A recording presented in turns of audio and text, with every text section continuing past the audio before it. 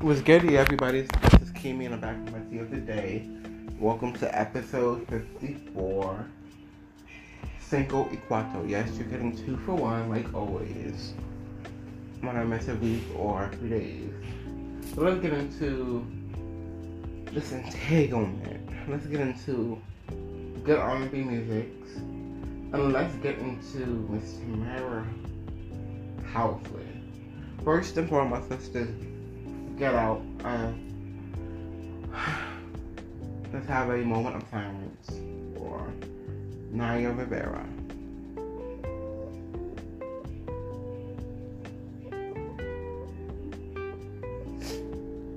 And I want to have another moment of silence for every other one that we've been losing this year.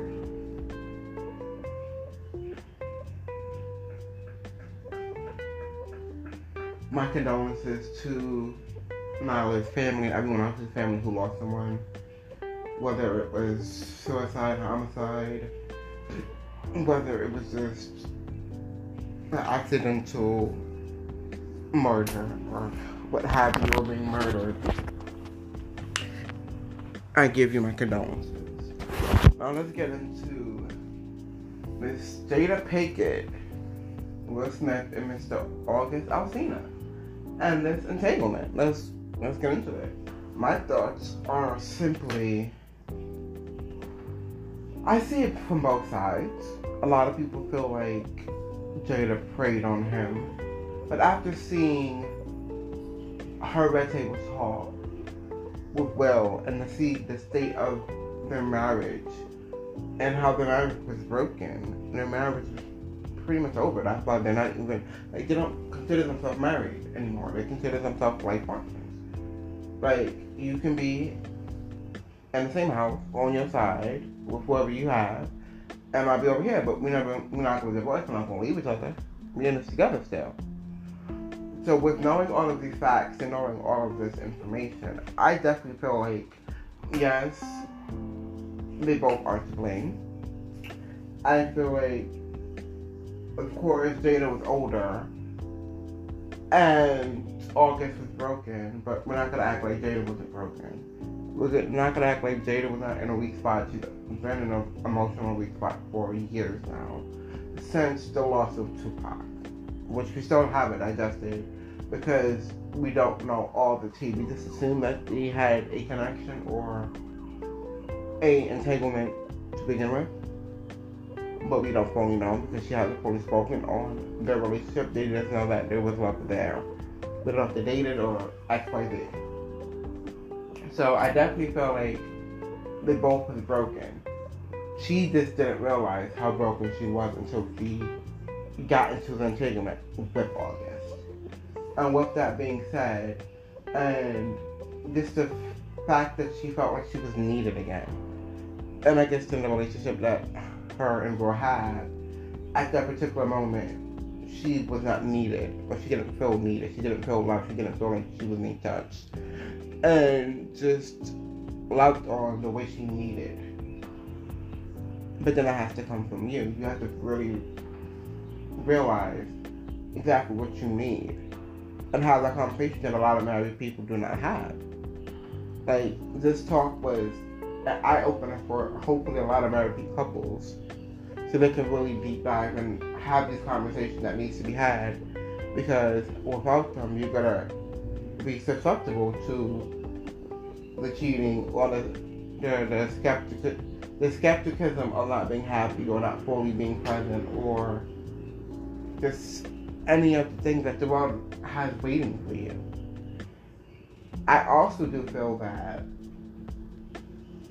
with her, of course, being older and him being broken and coming to her as a mentor, I do see the lines that was crossed, but I don't believe that she meant to get into anything with him. But I think it was just a feeling of healing him, which was inadvertently healing herself. But I don't think they realized or he realized that she was still never going to leave her husband. They might have been on the brink of divorce. They might have been on the brink of anything. But this is the father of her kids. They are not on the same page at this particular moment. But I don't think he realized that she was not going to ever break up with him. So I feel like they both have some blaming. They both have something to blame. If they want to blame something, they need to look at themselves and look at exactly what they brought out of the situation. Because, not for nothing, she was broken as well. And the people who's having all these stuff and conversations about it, like, make sure that your backyard is perfectly clear before you want to talk about someone else's marriage. Anywho, let's get into this wonderful music that we've been having. Like, a lot of this R&B music, like, for a minute, I really felt like R&B was dead. And this year, even though it has been, like, the worst year known to man, with the pandemic, with the killing of black lives, and just everything else on top of it. This president doing whatever the fuck he wants to do. It's just a lot. It's really a lot going on. But within that, we've been getting a lot of great music. Like, timeless pieces that we haven't gotten in a while. And I'm just so ecstatic and so happy to finally be able to digest and dive into some music. Especially even some new artists that I never would have thought I would have listened to. Like, I know you probably heard my review on Kalani's album. It was good till it wasn't. That is a dope album, and please, please, please go out and go check that out, because that was everything. Like, I really felt it. I wasn't even going through anything at that time. But then, you know how some artists might make you feel like you need to be going through something? Like, that album was everything. I cannot even front. And then, I know I haven't fully digested, or I haven't told y'all about my experience with Kiana Lede. I think that's how you pronounce it. Her album that she just put out, amazing. And I know my friend Shakeem always was trying to promote her and put her on and stuff like that, because he's seen her in tours, but I was not trying to hear it, because I have a thing about new artists and trying to really digest new artists and not getting the same quality that I feel like I should be getting, because I just missed the 90s. Like, but I'm not going to get 90s music in the 2020 world. I know that. But Kiana Lede, she killed that album. You need to go get it. I don't remember the album offhand, but it is definitely in heavy rotation every time I listen to my music. And it's just, her voice is just so smooth and buttery. It's just so, I haven't heard a voice like hers in a while. I can say that. She's very different.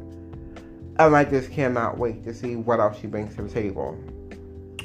And then, of course, you have Miss Tiana Taylor, who just knocked it out the motherfucking park, because she knew she had to. She knew, even though her last album was small, it was a great body of work, but she wanted more songs in here. And she wanted to give you different stages of her life, different emotions, and whatever you may be feeling, so that you can go to a different studio if you don't listen to the whole project. Since it is so long, because she understands that a lot of people don't listen to big, long projects. And Tiana Taylor, she killed it. Lastly, Miss Chloe and Miss Halle.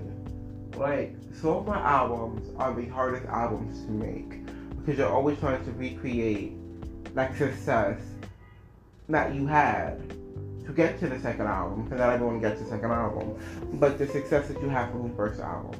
You don't want to necessarily recreate it, but you want to go on that same path. And y'all completely turned that shit completely over. You changed the game in I don't know how many ways thus far this year. You made females singers want to sing again. Like, really use their octave, really use their voice, really hit those motherfucking notes. with simplicity and with ease. And this year, how adult you became, how much you just grew in front of our eyes, it's still just mind blowing. It's making them like, wow, but these are the same girls I'm just on YouTube singing Pretty Hurts. Wow, y'all grew right in front of our eyes. And then it is amazing to see how much mature you've gotten, how much elegant and crafty you got within your craft, and how much you have Beyonce-esque to you, but you still have you. You still have a different aspect to you, but you still have the aspect of, oh, you thought I was done? I'm not done. With the BET Awards for Do It and Forgive Me, I seen Beyonce there. I seen Destiny Child in there. I was so ecstatic to see the elements of the two versions of yourself. The Forgive Me aspect, and then the Do It aspect, the black aspect and the white aspect, and then you just battled. I got Lose My Breath vibes. And I don't know if that's what you were going for, but if so, you nailed it on the nose. And just how creative, like they said, give us a concept. You got 3 minutes, and you gave us that. And I don't think that the girls are seeing you. And now that you're dancing more and you're really going in, the sky is the limit for you, boo boo. Like, y'all are going to be something.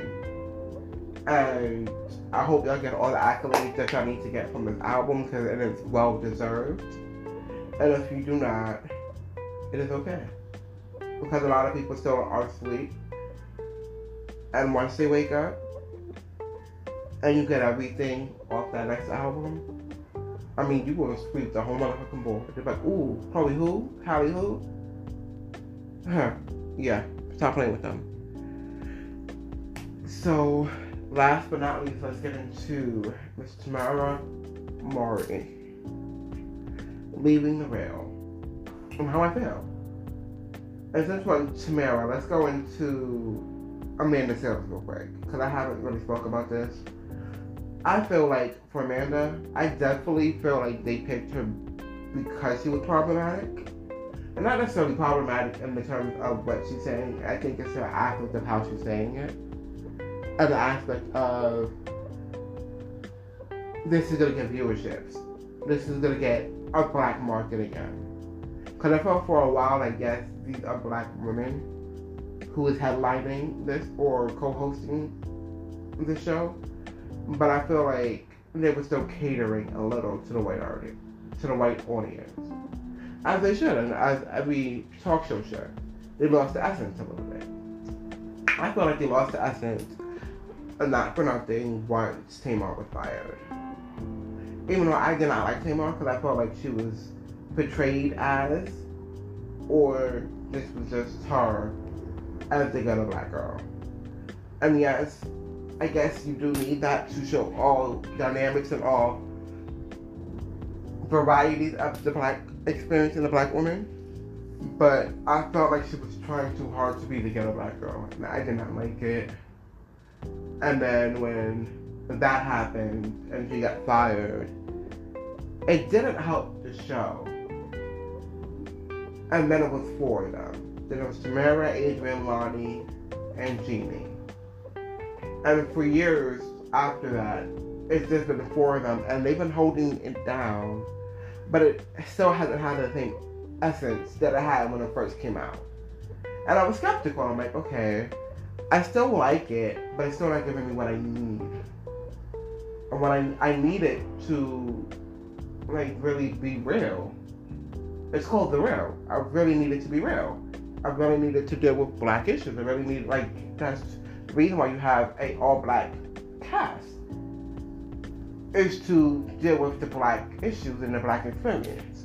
Yes, we might say that Jeannie's not black, but if it's white and colored, she's colored, but she's black. She has an African black in her, just like Adrienne. She's Latina, but her experience is still the black experience. So however you look at it, I just felt like they lost the essence.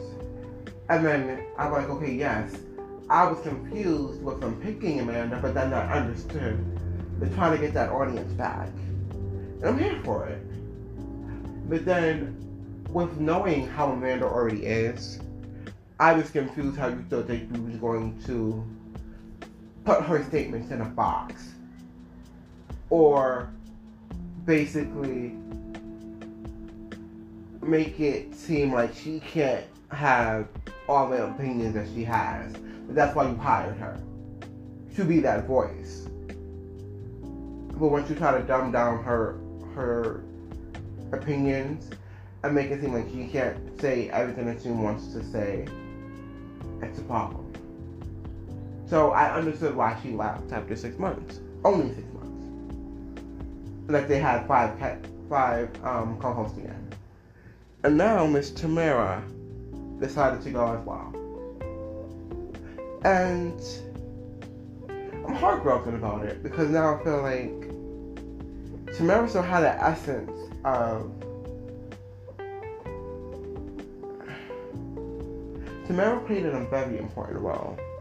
The role that she really played was the biracial aspects of the Black experience. How, yes, you're mixed, but you still have to deal with your white aspect or your white side, and you still have to deal with your Black side.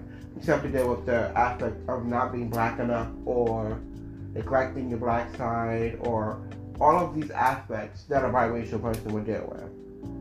I mean, she's intelligent on top of that. Like, she would definitely be missed on the show. And honestly, without her,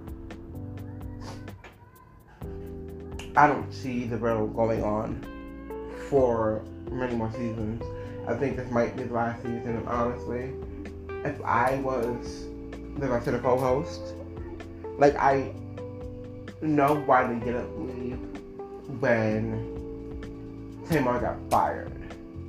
Because it was still her fault why she got fired. It was her actions during and after taping why she got fired. And we know that that was the biggest reason. Whether you want to believe something else or not, that's up to you. But at the end of the day, that's why she got fired. Because of her professionalism. And to see Tamara leaving, I would rather them just quit together. Look, the Rail had 6-7 years. We made some changes in daytime TV. We got our Emmy. We had conversations that needed to be had. We spoke to people that we needed to speak to, that the world needed to see, that wasn't being put on or televised on other talk shows. We gave them the outlet. And just the conversations that we had opened up a lot of worms and pushed the needle for a lot of conversations to be had. So we did what we came out to do. But if Tamara's not there, I can't be part of it. Because I feel like the 3 people that's left is not strong enough to hold it down. They don't have the dynamic enough to do that. And honestly, I don't want it to be another change of co-host. Because it's not going to gel right. It's not going to be authentic. Like, them getting Amanda was cool, but I felt like it wasn't authentic. Because now you're just picking someone because they had a few lines on a few of the episodes that they co-hosted or tried to co-host before becoming a co-host. Which is cool because I guess you felt like you have to find that 5th person. But it was okay with the 4 people. Like, they got the ratings back, they did everything that they needed to do. But without Tamara, I'm sorry, but I would just have to say in the road, you have to just leave. You have to resign. And just don't come back. And let it stand what it was, instead of letting your legacy of the rail turn into something horrible and ugly and disgusting.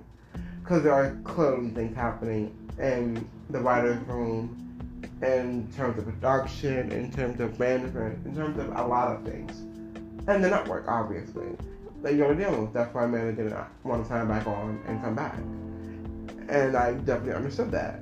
However, I feel like with these being said, I think if the rest of the co-hosts stay, they're just promoting the aspect of, oh, it's okay, but then you're going to mess up your legacy, and a lot more stuff is going to come out about a lot of whether it be the co-host, the real aspect of the co-host, and just the dirty secrets that happen on television shows. And I'm quite sure that y'all don't want that as production to come out. So I'd rather y'all just scrap the show altogether and just let it go out with fame, and that's it. Well, this was episode 54 of Community Channel. Thank you for listening. And definitely like. And tell a friend to tell a friend. Listen in groups. And let me know if you feel what I'm talking about. If you want me to talk about something else, let me know. And let's dive in and let's digest. And let's really have this real conversation that needs to be had about music, about current events, about my community, about the LGBTQIA plus community, about the Black experience, about pretty much everything that is important that needs to happen, that needs to change, that needs the conversation to start to build change. And let's get into it. Thank you for listening. Laters.